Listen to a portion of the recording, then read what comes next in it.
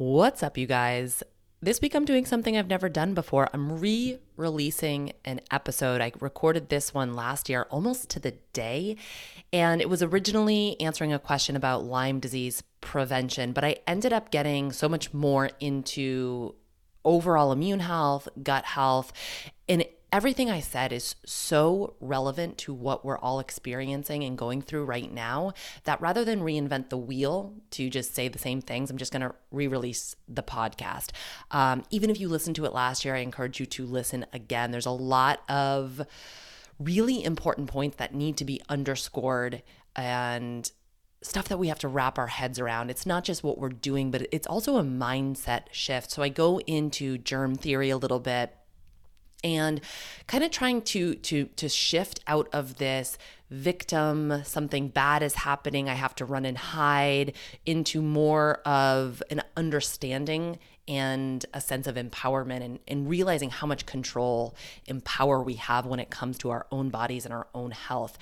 And I do talk a little bit about vitamin D, just a heads up. Next week, I'm going to be getting into so much more detail. You guys had a lot of questions from Instagram, and I'm going to answer every single one of those questions about vitamin D. So if you have some follow-up questions after this show, just tune in next week. I promise to get those all covered up. So we're cruising into Memorial Day weekend. I hope you all enjoy the weekend. Get outside, get some sun. This episode will tell you exactly why that's all important. Hey guys, Erin here. Solo episode. It's kind of a random subject, but I was thinking about it this weekend. We were out doing yard work for like 72 hours straight. So tired by the end of it. We've had such crap weather here that we like what we normally take a month to do, we had to do in 3 days. So anyway, we were outside and I started thinking about our approach to ticks and Lyme prevention because this is like a pretty big deal and there's a lot of fear around it. But it's not something that I hyper focus on despite my experience with Lyme disease, which is pretty profound. When I was in high school, my mom was diagnosed with Lyme and was absolutely debilitated by it. I mean, she was bedridden for 2 to 3 years. At one point, she was in a wheelchair. It was really, really bad, and she's had an ongoing struggle with her health since then. That was a long time ago. And when I was a senior in high school, I started getting some weird symptoms, neurological things where I've always been a super focused, good student, and I was having a harder time concentrating. At the same time, my hands started to hurt. Like, when you hold a pen for too long, you just get that like achy feeling in your hand. I got that in both hands.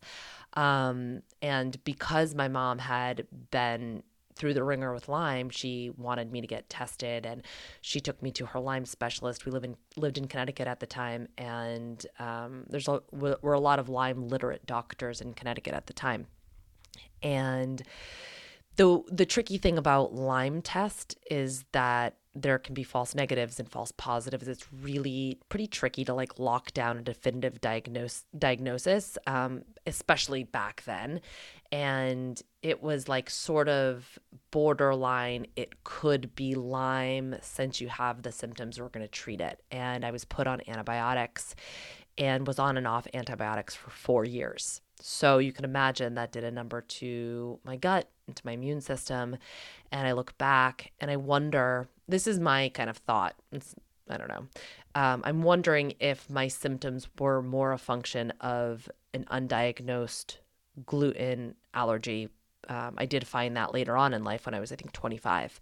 A doctor ran blood panels on me and I found out that I had a pretty severe gluten allergy. And gluten allergies can manifest a number of different ways, but some of the big ones are joint pain and neurological issues. So, will I ever find out the answer to that? Absolutely not. But it's just something that I think about. Did I actually have Lyme disease, or was it more a manifestation of something else going on? Either way, I don't take Lyme lightly because I've seen it tear apart people's health. When you go and Google search how to prevent Lyme disease, this is the very first thing you will see. The best way to prevent Lyme disease is to avoid areas where deer ticks live, especially wooded, bushy areas with long grass. Hey, guess what? I live in the woods. Um, and on top of that, I have a great love for the outdoors. And as I've discussed on the show before, being in nature is one of the ways that I support my overactive stress response. One of the ways I support my health, and one of the tools I use to keep my autoimmune disease in remission. The way that I see it, the benefits of the outdoors far outweigh any drawbacks. And I really don't want to live my life in fear of what could happen. And I certainly don't want to put that on my daughter. At the same time, I don't want to be reckless with my health. I don't want to be reckless with my family's health, with my family's health. So today I'm going to discuss how we approach Lyme prevention and overall immunity in my family. I do want to make a note here. I'm not an expert on Lyme disease by any stretch, so I'm not going to pretend to be, but there's something that I have seen clinically that I want to point out. This is particularly true with chronic Lyme. So anyone that's dealing with this, that happens to be listening, I do want to kind of shout you guys out. Post-treatment Lyme disease syndrome is a real thing. So oftentimes folks will go through these intensive antibiotic treatments for Lyme and maybe get better for a little bit and then end up feeling like they've got some long-lasting symptoms. It often will present as fibromyalgia or chronic fatigue, very similar to one of those. It's not uncommon for people who have Lyme disease and then end up with chronic Lyme to get a diagnosis of chronic fatigue syndrome or fibromyalgia. And a lot of this has to do with long-term antibiotic use and its effect on our mitochondria. If you guys remember back in middle school science, mitochondria are the organelles that live within the cell and they produce our energy, our ATP. Since they're responsible for producing energy, it makes sense that any damage to the mitochondria, any type of mitochondrial dysfunction is going to be directly related to fatigue, because there's not sufficient energy, right? When you have an energy deficit, when you have an energy crisis, it's going to manifest as fatigue in the body. Since mitochondria are very similar in structure from bacteria, it's actually the theory is that mitochondria evolved from bacteria. They're super susceptible to damage from antibiotics. There's a study that was published in 2013, and the title of the study is bactericidal, can't say that word. Basically, bacterial antibiotics induce mitochondrial dysfunction and oxidative damage in mammalian cells. Wow, that was a mouthful, and I butchered it. Whatever. But basically, the study showed that antibiotics impaired mitochondrial function, so damaged the mitochondria and impaired their function in only 4 days. So if you think about it, most people are on antibiotics longer than 4 days, but it doesn't take very long for the mitochondria to be directly impacted. So we have to pay attention to that, right? If we're on antibiotics long term, it's going to affect our mitochondria, which in turn is going to affect our energy. I do want to point out, this is kind of cool. The researchers in that study, that very same study, were able to restore mitochondrial function, energy production, ATP production, and reduce free radicals by supplementing with N-acetylcysteine. It's also known as NAC, NAC, prior to antibiotic use.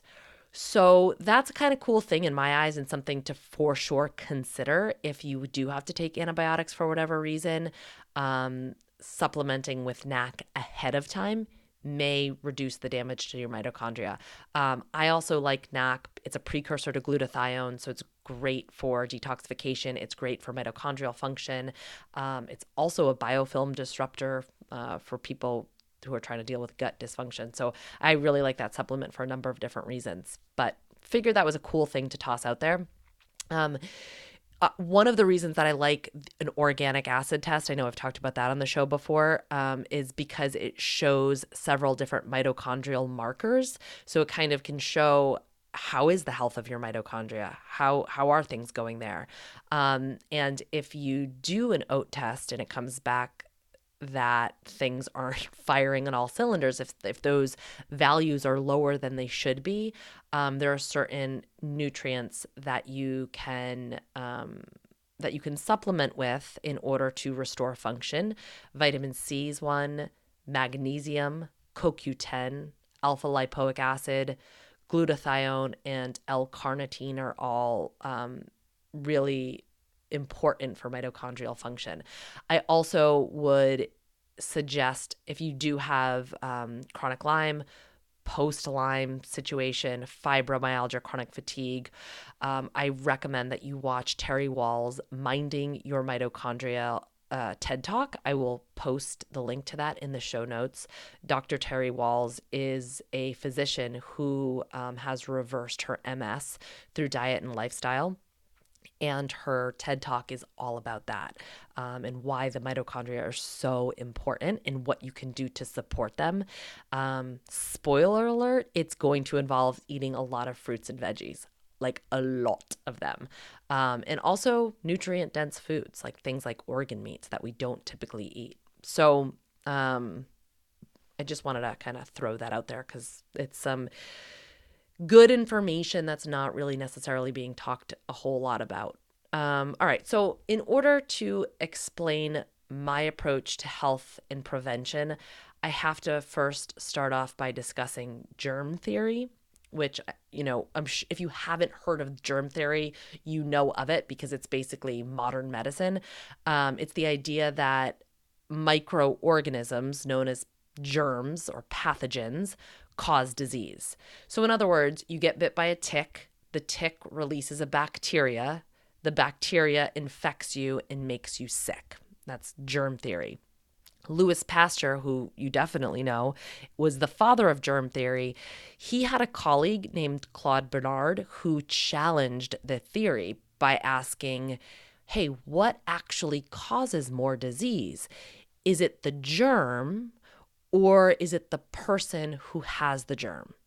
Is it the microbe or is it the terrain? Bernard, his whole thing was that the person's internal environment plays more of an important role in health. So it's not so much like is getting in contact with a germ, but like, is your internal environment healthy enough to protect you against that germ? And this really kind of attempts to answer the question, why do some people get sick and some don't, right? How can two people get bit by a bacteria harboring tick? One gets Lyme disease and the other one doesn't, right? It probably has a lot to do with the person's terrain, what's going on inside. There is a rumor, and I don't know if this is true, and we'll probably never know, but it sure as hell makes the story fun to tell, that old Louis on his deathbed said the microbe is nothing, the terrain is everything. So he kind of like went back on germ theory and said, my old buddy Claude was right. The terrain is everything. Either way, whether that's true or not, the way that I see it is we can live in fear of every microbe, every bacteria, every pathogen, every germ out there, or we can take responsibility for our own health and take steps to nurture our own internal terrain. We have to support our immune system, and we also have to support our gut because diverse and abundant microbes are our terrain. The gut microbiome, we've heard a lot about gut health in previous years, and that's great. The gut,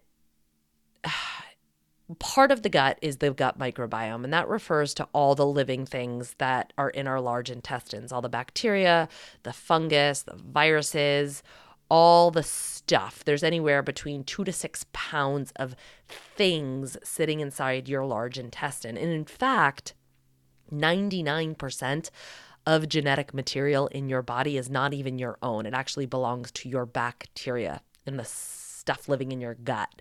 So suffice it to say, it's important. It's a big deal. And it's something that we really should be nurturing and taking care of, because without them, without those bacteria, without that microbiome, we don't really have a functioning immune system. Those bacteria are responsible for so many things. As it relates to the immune system, those bacteria actually train and regulate the immune system, so the immune system responds appropriately. It controls certain cells of the immune system. It can prevent autoimmunity. Those bacteria help to regulate the body's inflammatory pathways, which is so important because most, if not all, disease is rooted in inflammation. And if you have inflammation kind of running amok in your body, you're going to be more susceptible to pathogens, to disease. Those bacteria serve as a physical barrier against potential invaders like harmful bacteria, harmful pathogens, viruses, parasites, all that kind of gnarly stuff. It also helps to support detoxification, gets toxins out of our body. Those bacteria also produce and release very important enzymes, vitamins, neurotransmitters, fatty acids, amino acids. They produce vitamin K, B12, biotin. I'm saying that with emphasis because I have seen like such an uptick in people taking biotin. I would say like probably like 60% of my health history intake forms of my clients, they're taking biotin. Like that's a lot of people. And I'm like, cool, you're taking biotin for hair, skin, and nails, but what you really need to do is fix your gut. So your own bacteria produce biotin for you. They also produce short-chain fatty acids, things like butyrate, which is so helpful to modulate the immune system. So it's really important for overall health, for overall immunity, to support the bacteria that are living in our gut. And unfortunately, getting good gut health isn't as simple as taking a probiotic. I hate to break it to you. It always makes me, when I talk about this, it always makes me think of the Beatles song "Happiness is a Warm Gun," because I always think to myself, gut health is a probiotic. I feel like that's how the average American thinks about it. It's like, oh, well, I'm taking my probiotic, so I'm good, right? Most of my private practice is dedicated to microbiome restoration, and I am telling you straight up and down, it is not as simple as taking a probiotic, but you can try it. Good luck out there. There's no doubt that Lyme and other tick-borne illnesses are on the rise. Like that's the truth. But I have to question, is it for the same reason that chronic illness and autoimmunity are on the rise? Is it the ticks that we need to be worried about? Is it being out in tall grass that we need to be worried about? Or is it more of a systemic issue, like what's happening internally with us? The fact of the matter is we are living in an evolutionary mismatch. Humans have co-evolved with the microbial world over millions of years. We've coexisted with bacteria. We now spend so much time indoors. We spend so much time in sterile environments. We clean with bleach. We dose our bodies with antibiotics. We wash our hands with antibacterial soap. We eat food that no longer resembles actual food. Like goldfish crackers, you guys, super delicious, but they're not the foods that our genes and our bodies are used to. So essentially, we've strayed from the stimulus that our genes have come to expect, and this has led to chronic illness, immune system dysfunction, overall inflammation just run amok in our bodies. Rene Dubos, is it Dubos? Dubos? Dubos. I do not speak French. Dubos. Dubos? Silent S? Kyle's not here to help me out. she couldn't help me out here, let's be honest. Anyway, he was a famous microbiologist and early pioneer in developmental origins of health and disease. He actually developed the first clinically tested antibiotic. And he warned of the dangers of germ theory 50 years ago. So germ theory, we're like, oh, the germs are killing us, therefore we need to kill all the germs. That's kind of like what we do, right? Kill all the germs, be afraid of all the germs. And what Renee said, and every single time I read this quote, my hair stands on end. It just gives me the chills because it's so spot on. He said, man himself has emerged from a line descent that began with microbial life. He is dependent not only on other human beings and on the physical world, but also on other creatures, animals, plants, microbes that have evolved together with him. Man will ultimately destroy himself if he thoughtlessly eliminates the organisms that constitute essential links in the complex and delicate web of life of which he is part. Basically, our microbiomes are reflective of what's going on in the outside world. We're getting sick because the bacteria in our guts are not thriving. We're losing species. We're losing diversity. We're losing abundance. This is a direct reflection of what we're essentially killing off our environment. We're essentially killing off our ecosystems. There has been a 57% reduction in all wildlife on the planet since 1970. Let that sink in for a minute. So what Renee said is that we co-evolved with all of these other creatures, with all of this bacteria, with these animals, with these plants, with everything around us. Like, we are so reliant on all of that in order to thrive, and yet we're killing off all of those things.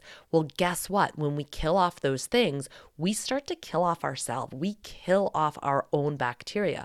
We're losing species on the actual planet, but we're also losing species within our own guts. The less diverse, the less abundant we get, the sicker we get. And we are seeing this play out in real time, my homies. Like, it is happening.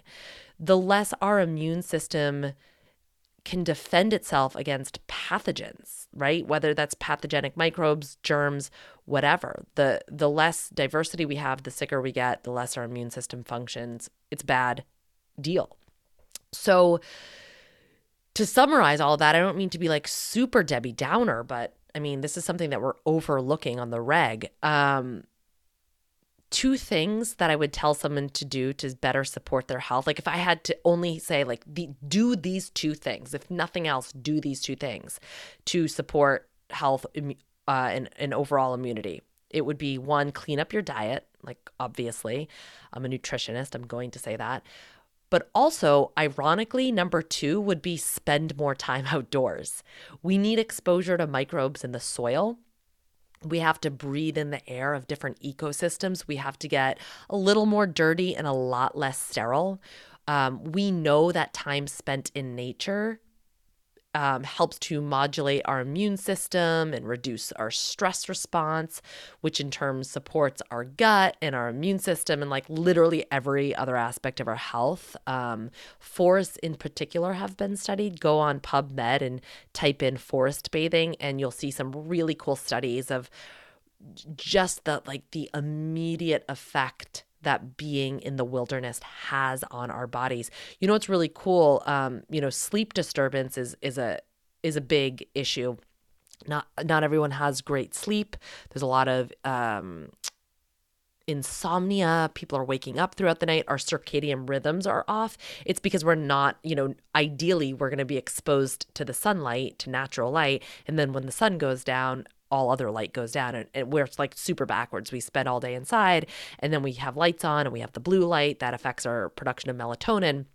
So our circadian rhythm is like totally thrown off.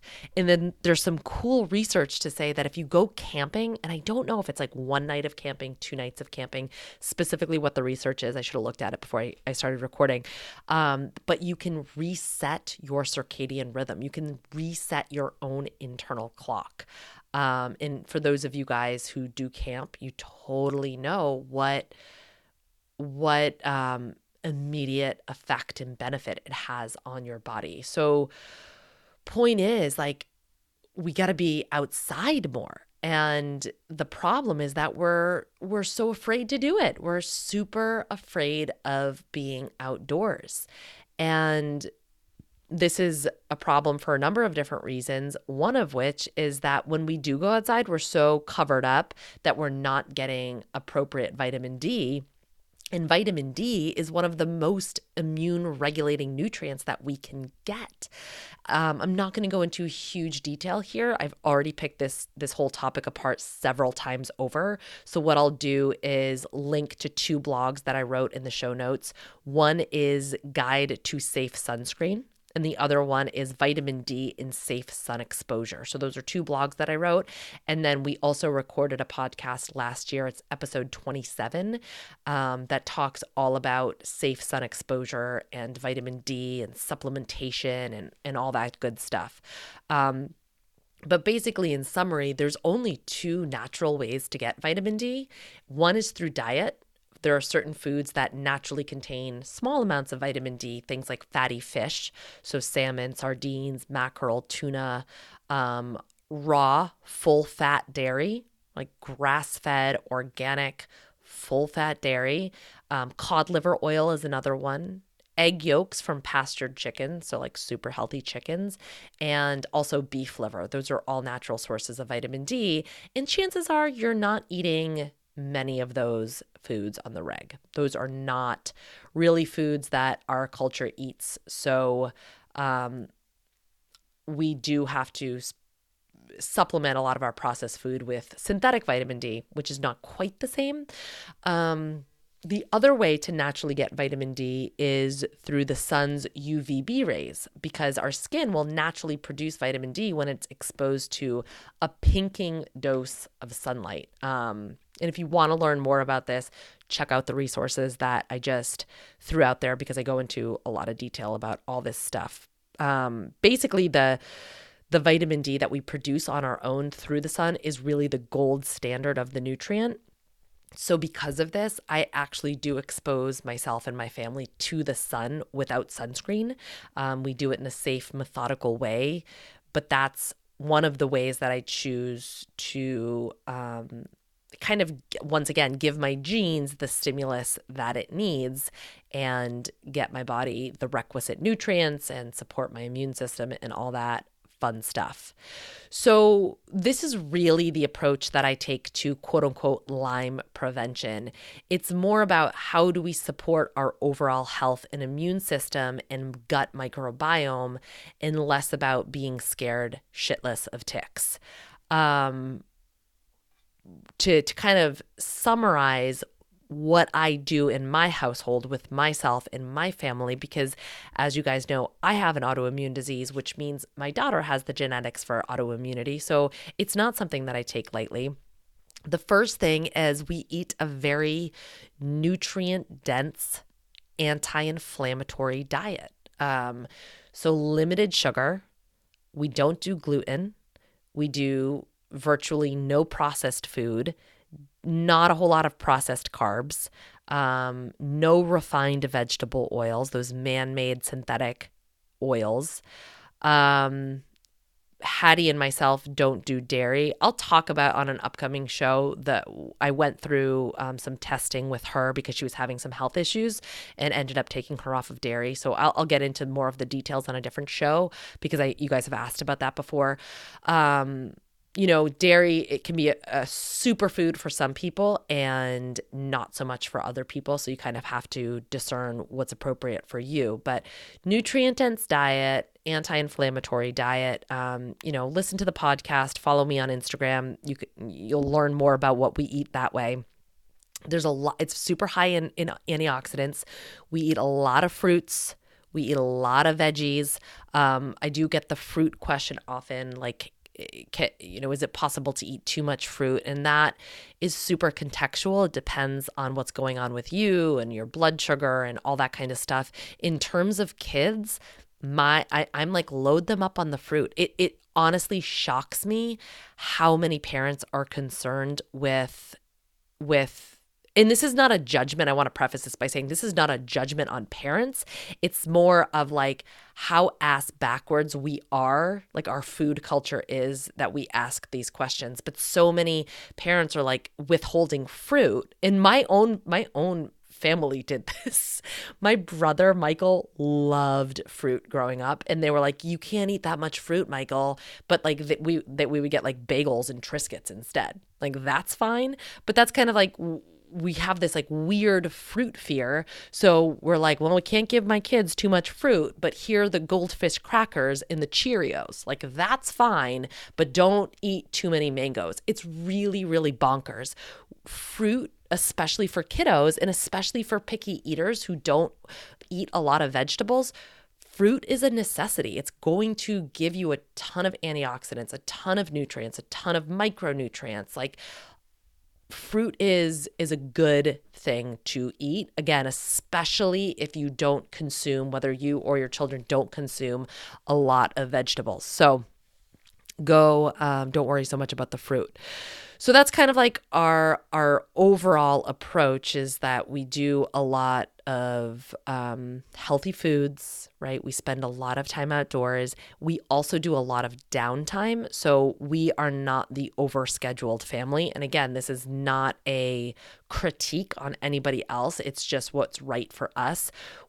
I'm really, really kind of a stickler about giving ourselves a lot of rest, relaxation, and just downtime where things aren't scheduled, right? Where we're just kind of like bumming around the house for a weekend or whatever that might look like. We just need our weeks are go, go, go, go, go, like so many of you guys. And we need some rehab time, and I also want to teach that to my daughter, that like it's okay to like chill out and like relax. So those are some of the things that we do. We also prioritize sleep majorly. If you guys follow me on Instagram, and by the way, you absolutely should head over there, Erin Holt Health. Yeah, at Erin Holt Health. You know that my kid has not historically been a great sleeper. She's almost 5, and like there are still some nights. Last week she was up at 3:30 a.m. for the day. So we really prioritize sleep. I try to get at least 8 hours a night. That's so freaking important for immune health. And then on top of that, we do some additional support. So things like vitamin C powder. This is like all 3 of us take this vitamin C powder. Seeking Health makes a great one. I'll link to that in the show notes. We'll do liposomal vitamin C. My husband and myself, we did organic acid tests this fall. We were dealing with some mold issues and we were really depleted. Vitamin C and B vitamins were really depleted. So we ramp up vitamin C like whoa in my house. And both of us just seem to feel a lot better when we're like mega dosing on vitamin C. Also fat soluble vitamins A, D, E, K. I take a supplement that has emulsified fat soluble vitamins. It's from Apex Energetics. It's a practitioner brand, so I won't link to that one in the show notes, but I really like that one. Cod liver oil is a great bet because it has those naturally containing immune regulating fat soluble vitamins. It's, I would say the average American is probably deficient in those vitamins, those fat soluble vitamins. So if you're not getting them through diet, by eating organ meats and things like that, then it probably makes sense to supplement with them.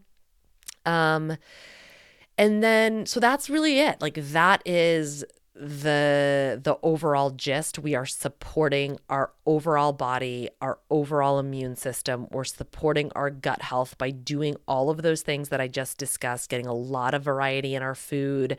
We do some probiotic support once in a while. We eat fermented foods. We eat a lot of prebiotics, the fibers that feed the bacteria, and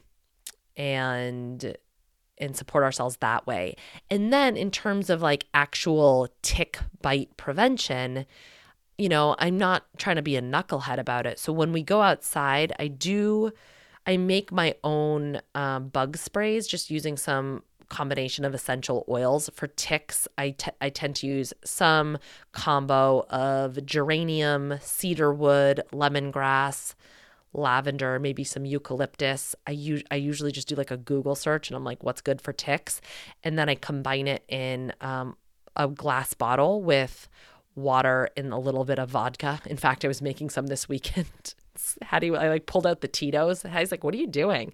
She said, what is that? I'm like, I'm making our bug spray with vodka. And so she ran outside and she brought it to Scott and she was like, let me spray you with some vodka, Dad. He's like, what even goes on with you two inside that house? And, in terms of where to buy the essential oils, I'm sure you know somebody that's selling them. Typically, I'll get them. I buy from Young Living. I also buy from doTERRA, but I also will go to the Mustard Seed, a local, I've talked about that on the show before. It's in Nottingham, New Hampshire. It's a local store. They sell them in bulk. And then Mountain Rose Herbs also sells essential oils in bulk. So you could check them out. They're far more affordable than other places you could get them, but do your thing. So we'll spray down, especially our legs, we'll spray down with the essential oils. And then we always do a full tick check when we get inside. So like strip naked and just, kind of like pat each other down. It's good old fashioned bonding. And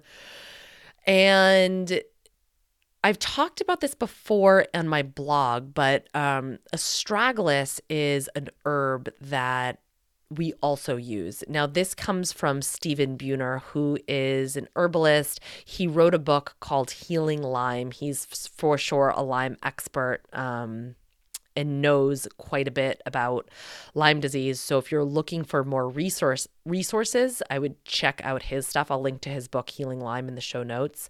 But he recommends astragalus to optimize immune function and to take kind of prophylactically to just enhance immune function. So you're less apt to get infected when you do get bit by a Lyme, by a tick.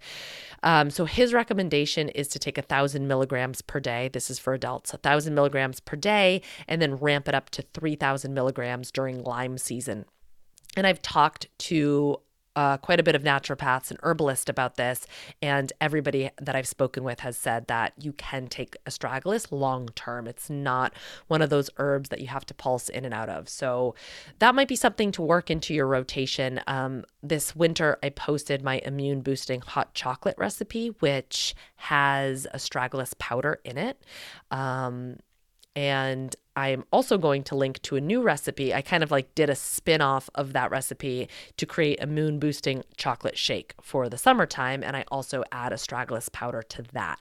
So we drink that. You can throw astragalus powder right into a smoothie. You can also buy the capsules. I'll link to the capsules and also the tincture. So there's multiple ways to get the herb into your system. You can also buy astragalus root and just like throw it into soups and stews or make your own teas. There's a lot of ways to get the herbs in, but I would definitely say that could be something to implement as an ongoing basis. And then in terms of treatment, if you do get a tick bite, Stephen Buhner recommends ramping up the astragalus to 3,000 milligrams for 30 days and then decreasing the dose to 1,000 milligrams. He also talks about making a little bit of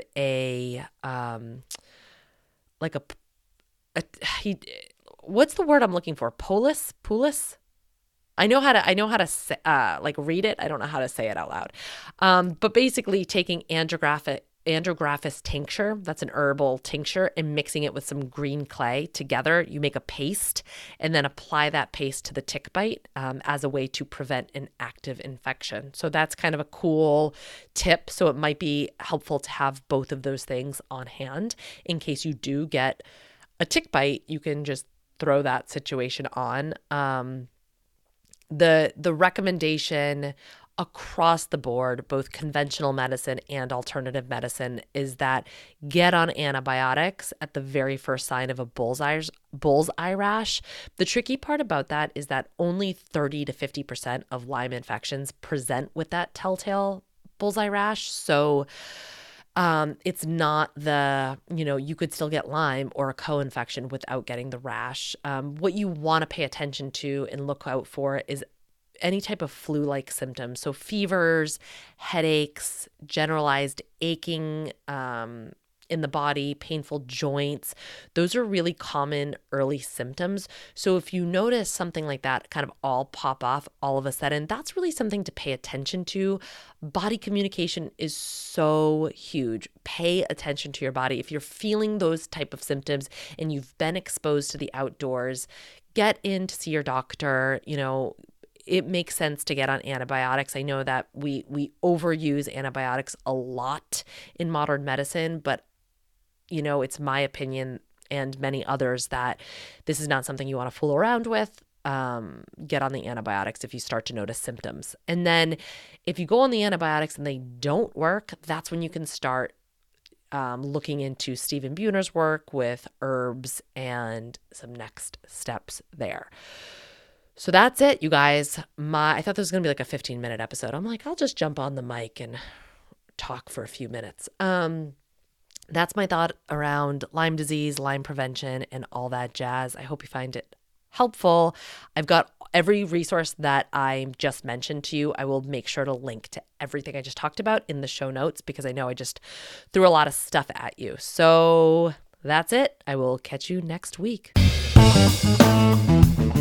Thanks for joining us for this episode of the Functional Nutrition Podcast. If you'd like to submit a question to the show, fill out the contact form at erinholthealth.com. If you like what you hear, don't forget to subscribe and leave a review in iTunes. Take care of you